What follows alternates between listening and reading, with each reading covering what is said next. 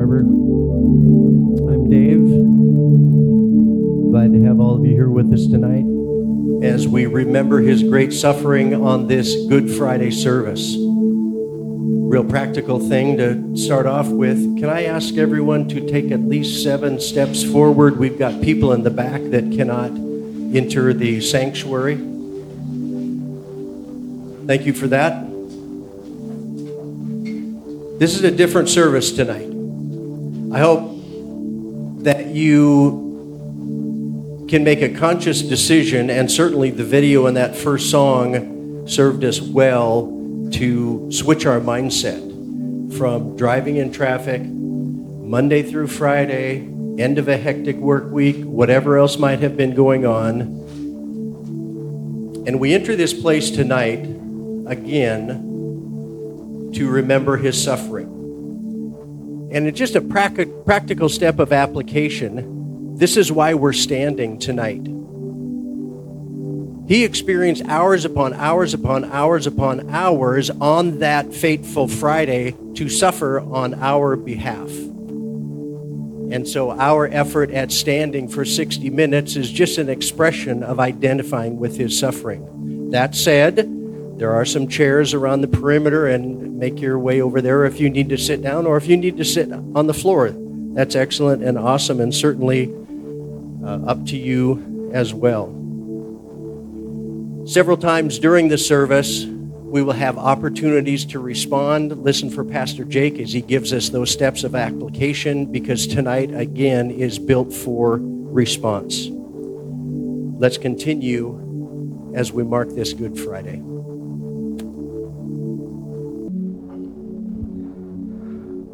Good Friday. It is a day in which God died. That is Good Friday. We don't gather to celebrate or to marvel at an empty tomb. We gather to reflect and to remember a blood-stained cross. And that is a cross where the one who created trees hung on one. The one who was a carpenter now has nails in his hand instead of a hammer. Tonight is a reminder that Easter Sunday, in order for Easter Sunday to come, there must be a Good Friday. And so in order for there to be a resurrection, there has to be death. There has to be death. And so tonight we're going to take some time and we're going to remember the cross. We're going to remember the journey that Christ took, and we're going to remember the pain, the redeeming pain. We have been talking about this for a while. The redeeming pain. Our pain is redeemed by Christ, and we're going to talk about that tonight. What he endured for us on our behalf. And that all starts with a meal. It starts with the meal, the Last Supper. So Jesus is upstairs. He's with his disciples, his brothers, his friends, his followers. And what he does is he breaks some bread, and then he pours some wine into a cup, and they pass these things around. And unbeknown to those disciples, what they were witnessing at that point in time, think about this, was the most powerful visual illustration of Jesus's entire ministry. Because what he was doing is he was giving them a foreshadow for what was to come in the next 20 hours. In the next 20 hours, the bread that he took and that was torn to pieces represented his body. And his body would soon be broken, and his skin would be split, and out of that would come blood, and that's where he poured the wine. And the wine flowed that night, and the wine represents the blood that would soon flow from him. And so what did Jesus say when he did this? He said this. He said, I give you this. What did he give? Himself. He said, I give this to you. I give you my body, and I give you my blood. There's this crazy verse in the Gospel of John. And when Jesus read this verse, many of the disciples, many of his followers went away from him. Here's what he said. He said, I tell you the truth. Unless you eat the flesh of the Son of Man, which is him, and drink his blood, Jesus' blood, you cannot have eternal life within you. And so a lot of the followers walked away at that point. They didn't quite understand what Jesus was saying, but what he was saying is he was saying, my body, this blood, it is for you. And as Christians, we talk about Jesus' blood a lot, talk about his blood. We sing about his blood. That verse talks about it. We have rituals based on his blood. And when you think about that, it's kind of weird, right? It's a little disturbing. In fact, it's perhaps a little bit barbaric if you really think about it. And yet, we cannot fully appreciate Christ's redeeming pain unless we consider his blood, because we desperately, desperately, desperately need it. It is not only central to Good Friday, it is central to our faith. I will be honest with you. I have never donated blood, personally. There's a good reason for that. I am deathly afraid of needles. I hate needles. I really do. I mean, I would rather get punched in the face, maybe even shot with a gun, than to be stabbed with a needle. I'm not making this up. When I was a kid, when I would get my teeth worked on because I had cavities and they would drill, I would not let them put the needle into my mouth. I would have them drill on my cavities without Novocaine because I hate needles. Now you see why I've never donated blood. All right? Because I just could not deal with that. I have a fear of needles. But the reason people donate blood, nice, brave people besides myself, the reason they donate blood is to help.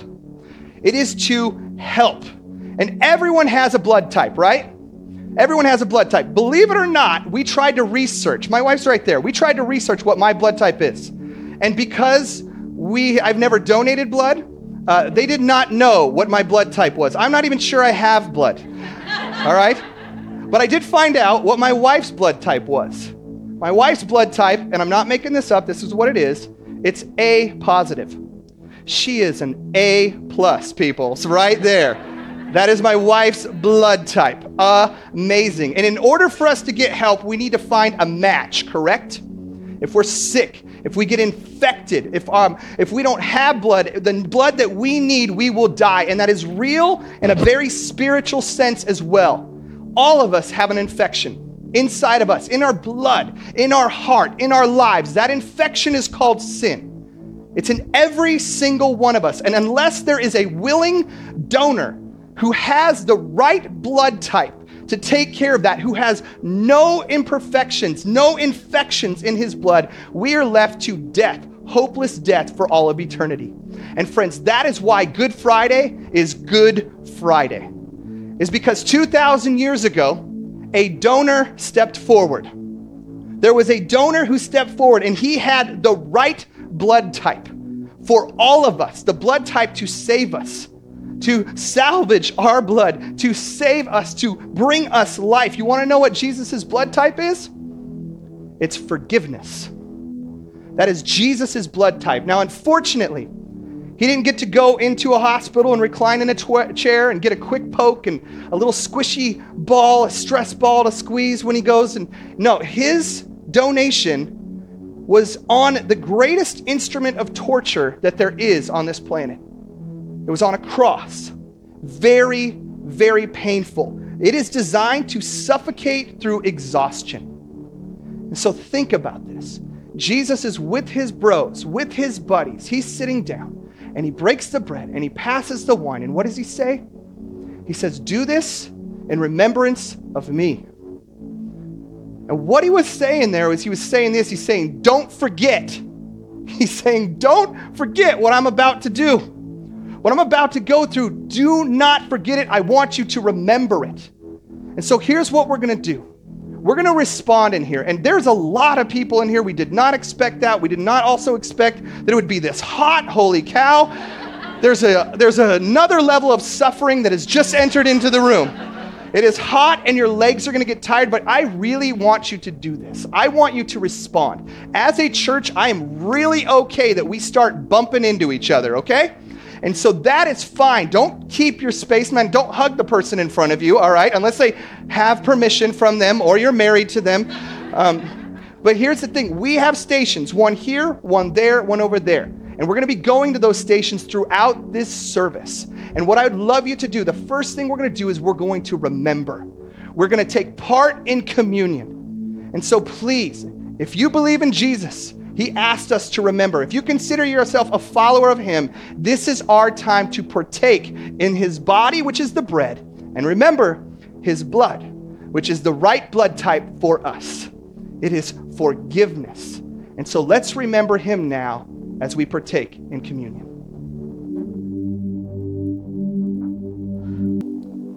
Then Jesus went with them to the olive grove called Gethsemane, and he said, "Sit here while I go over there to pray." He took Peter and Zebedee's 2 sons, James and John, and he became anguished and distressed. He told them, "My soul is crushed with grief to the point of death. Stay here and keep watch with me." He went on a little farther and bowed with his face to the ground, praying, "My Father, if it is possible, let this cup of suffering be taken away from me. Yet I want your will to be done, not mine." Then he returned to his disciples and found them asleep. He said to Peter, "Couldn't you keep watch with me for even 1 hour? Keep watch and pray so that you will not give in to temptation. For the spirit is willing, but the body is weak." Then Jesus left them a second time and prayed, "My Father, if this cup cannot be taken away unless I drink it, your will be done." When he returned to them again, he found them sleeping, for they couldn't keep their eyes open. So he went to pray a third time, saying the same things again. Then he came to the disciples and said, "Go ahead and sleep. Have your rest. But look, the time has come. The Son of Man is betrayed into the hands of sinners. Up, let's be going. Look, the betrayer is here."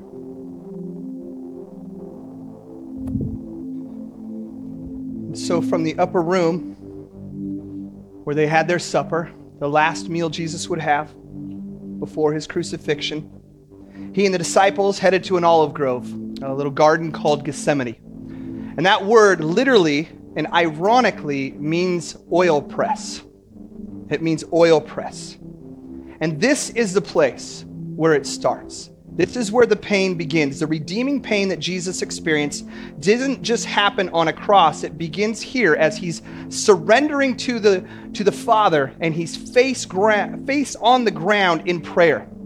Because see, the technical crucifixion is not going to happen for a few hours. But on a heart level, on an emotional level, Jesus is suffering in the garden. The Gospel of Luke says that he actually was suffering so much that he began to sweat drops of blood. Now, this is an absolute medical rarity, and I have been stressed in my life. And I've thought I've been really stressed, but I've never been that stressed. So what was Jesus struggling about? What was the pain he was enduring? So here's the thing. When we come to Good Friday, oftentimes what we will end up doing is we will end up focusing on the cross, right? The nails, the thorns, the whips, all of that, the pain he endured. But I would venture to say that probably more than that type of suffering of the physical sense, there was a larger suffering on an emotional sense. Because think about this. Judas just left them. He's literally en route at this moment, coming back to betray Jesus, one of his friends. And then the next thing that's going to happen is he's got these disciples. 3 times he goes to them. He's saying, "Wake up, I need you to be with me." And they fall back asleep. 3 times they couldn't stay awake. And then pretty soon, his best friend, Peter, he knows the future.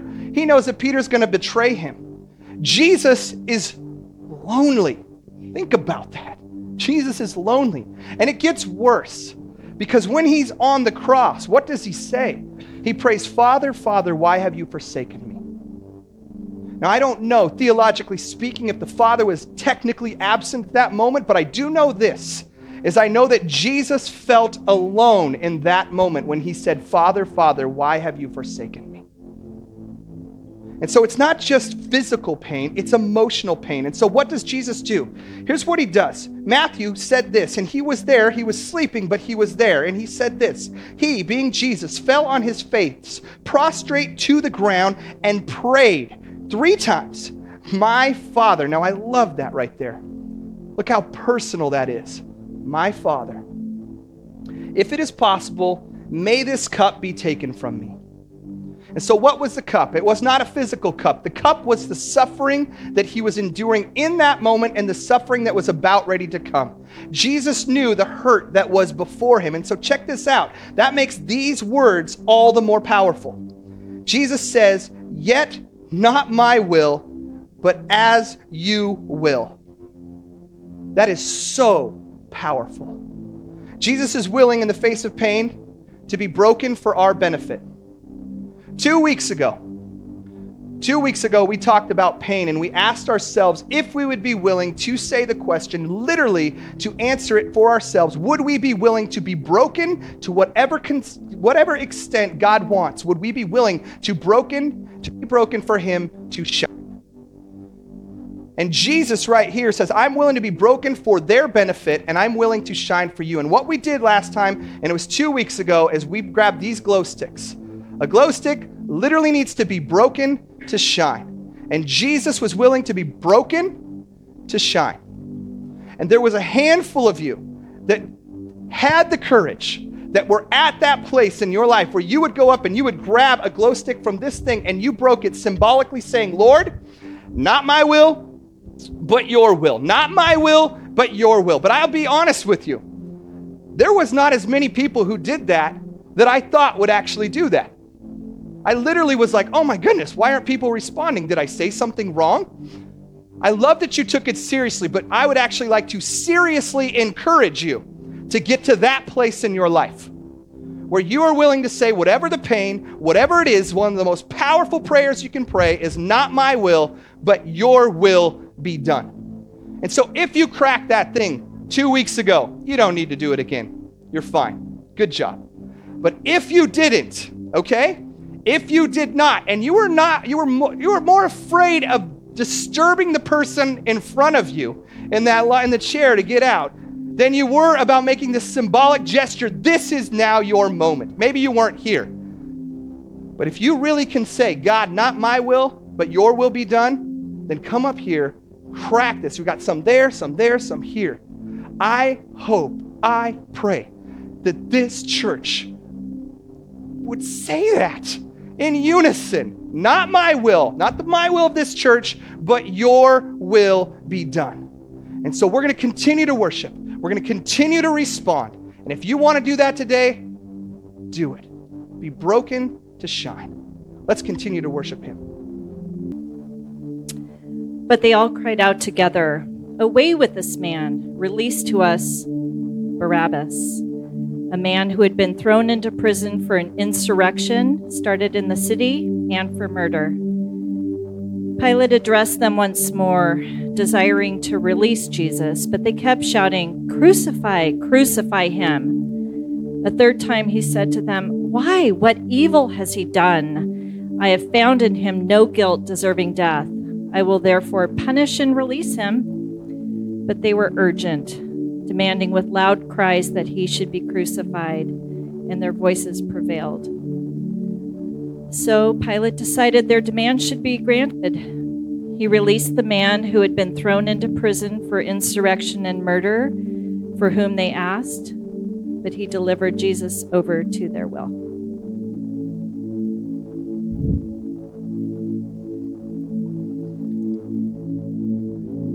Eventually, on Good Friday, Jesus was standing before the Roman governor, Pontius Pilate. And the crowd, as Allison was saying, wanted two things. They wanted Barabbas. They wanted this criminal. And crazy enough, the next thing that they wanted is they wanted Jesus crucified. When literally the week earlier, they were saying, Lord, Lord, Lord, he has arrived. Pilate surrendered to his will. And so on Friday, Good Friday, from early morning until 3 p.m., Jesus took beatings.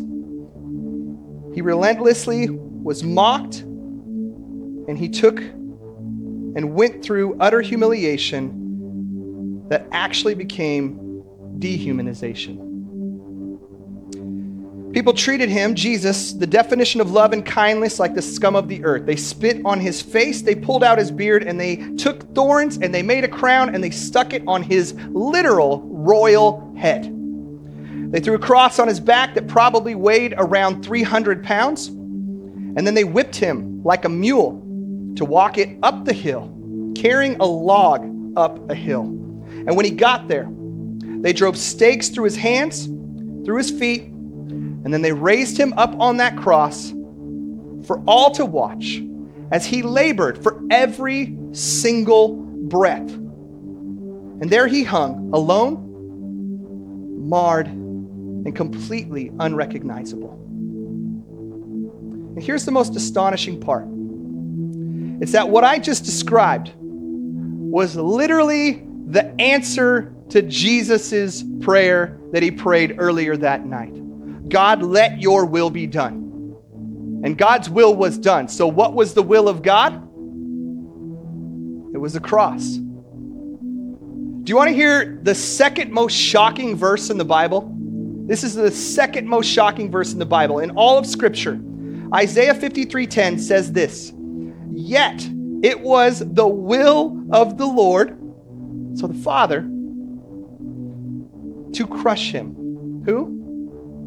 To crush Jesus. I can't comprehend that. For a good dad, a good father, to allow his good and holy and perfect son to be murdered, to go through that much pain, doesn't register. But I know the answer. And the answer is found in the most shocking verse of the Bible. You know what that is? For God so loved the world that he gave his son. That's the most shocking verse. Love. For God so loved the world. Love was the ultimate will of the Father. I am convinced that the cross that was designed as an instrument of torture and death is the most potent symbol for love that there ever will be. The most potent symbol. The cross is love from the Father and from the Son. I have one more verse to read, okay? This is the last verse. Here's what it is. And then we're going to respond one more time. And if my version will read a little bit different than yours. Here's what it says. Isaiah 53:5. He, being Jesus, was pierced for Jake Gertz's transgressions. He was crushed for Jake Gertz's iniquities. I don't know if you read it, but it's right there. It's my fault. It is my fault Jesus was stapled to a cross because of my selfishness, my lust, my deceit, my greed. And upon him was the punishment that brought Jake Gertza peace. And with his wounds, Jacob Rudy Gertza was healed. If I could, I would come down to each and every one of you. I would have to ask some of you your name. And then I would read that verse and I'd put your name in there. And you want to know why I would do it like that? Because it's personal. It is very personal. See how personal it is. If we could walk down there and put your name in there. Why is it personal? Because it was my sin and it was your sin. It was our sin that put him on that cross. It is personal. And because we don't have time to do that, and it would be awkward, we have a better idea. So here's what we're going to do. We have pins and we have a cross on each one of these tables. And we want you, during these next couple songs, the last time we're going to have a chance to respond, we want you to write your name. Big enough to see, but small enough so that everybody can get their names on there. And this symbolizes and reminds us seriously just how personal it was that Jesus took our personal sins on that cross on his back, and he carried it up a hill to Calvary where he paid the price that we personally should have paid. It was our sin, and he personally took it from us. And he took care of it for us. That's the beauty, peoples. This is where it turns from pain to redemption. The cross. Jesus took all our pain. Every pain. We would have been feeling pain for the rest of our lives, and even worse than this, if Jesus didn't go to the cross. And friends, that is what is so good about Good Friday. It wasn't good for Jesus, but he was good to us.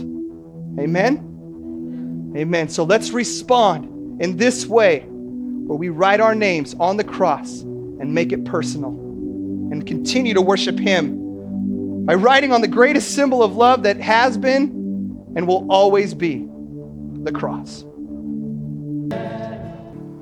Oh my goodness.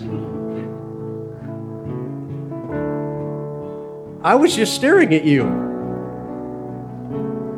And the way that song ended, I think of this sentence of Good Friday with this heaviness and this pain and this redeeming pain and the darkness and the torture and the separation from the Father. And then you guys took me on this proclamation at the end. It's like, yeah, amazing. Because Sunday's around the corner, isn't it? Huh? Good Friday wasn't the last chapter in the book. It was one of the key chapters in the book. But Sunday's around the corner. Arbor, just a reminder, our options on Sunday, we've got 3 of them. 8 o'clock, and Pastor Jake has asked us to attend the 8 o'clock service to make room at 9:30 and 11. If you're bringing friends, show up at the 9:30 or 11. That's probably the service that they would prefer. And understand this.